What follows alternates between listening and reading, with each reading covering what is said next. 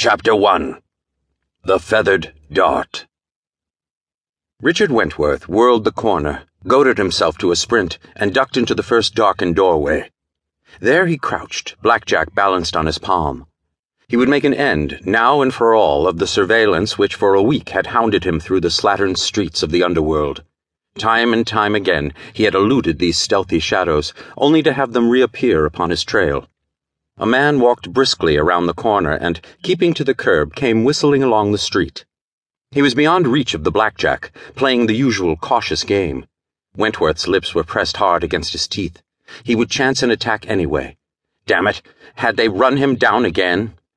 Wentworth was still in hiding, his face quite altered by a half-dozen tiny, puckering scars which a ricocheting bullet had inflicted.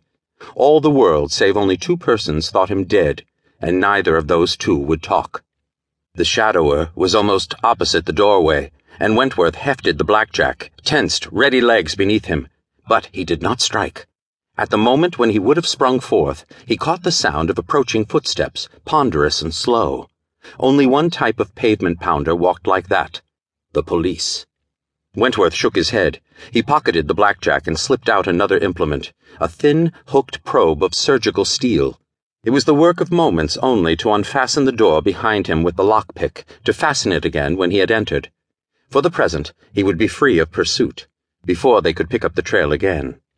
Through the dark, close cold of the hallway Wentworth sped, then down into the basement and out into the yard behind the tenement building.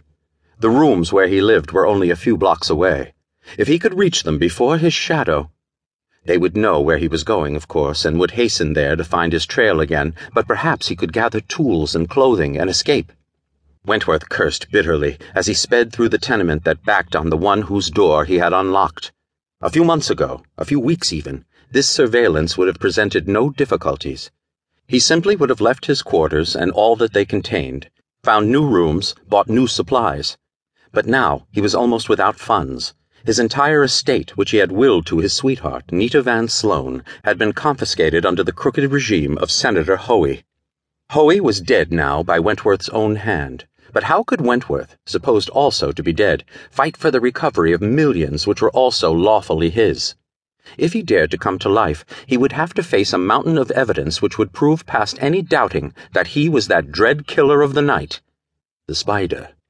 Yes, Wentworth was a murderer in the eyes of the law, a butcher who had slain 100, 1,000 of his fellow men. They took no account of the fact that he killed only those who richly deserved to die, that he alone had prevented a score of master criminals from overwhelming the forces of law and order.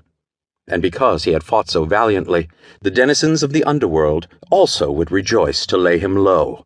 Small wonder, then, that this ceaseless surveillance harassed him. At the door of the tenement through which he was making his escape, Wentworth hesitated a moment, scanning the darkening street. There was only one person in sight, a young woman who hurried along with her head bent into the sweep of the January wind. Wentworth slipped out and merged into the shadows, but for all his careful concealment, he moved very swiftly.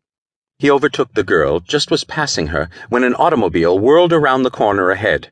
Wentworth dodged instantly deeper into the shadows.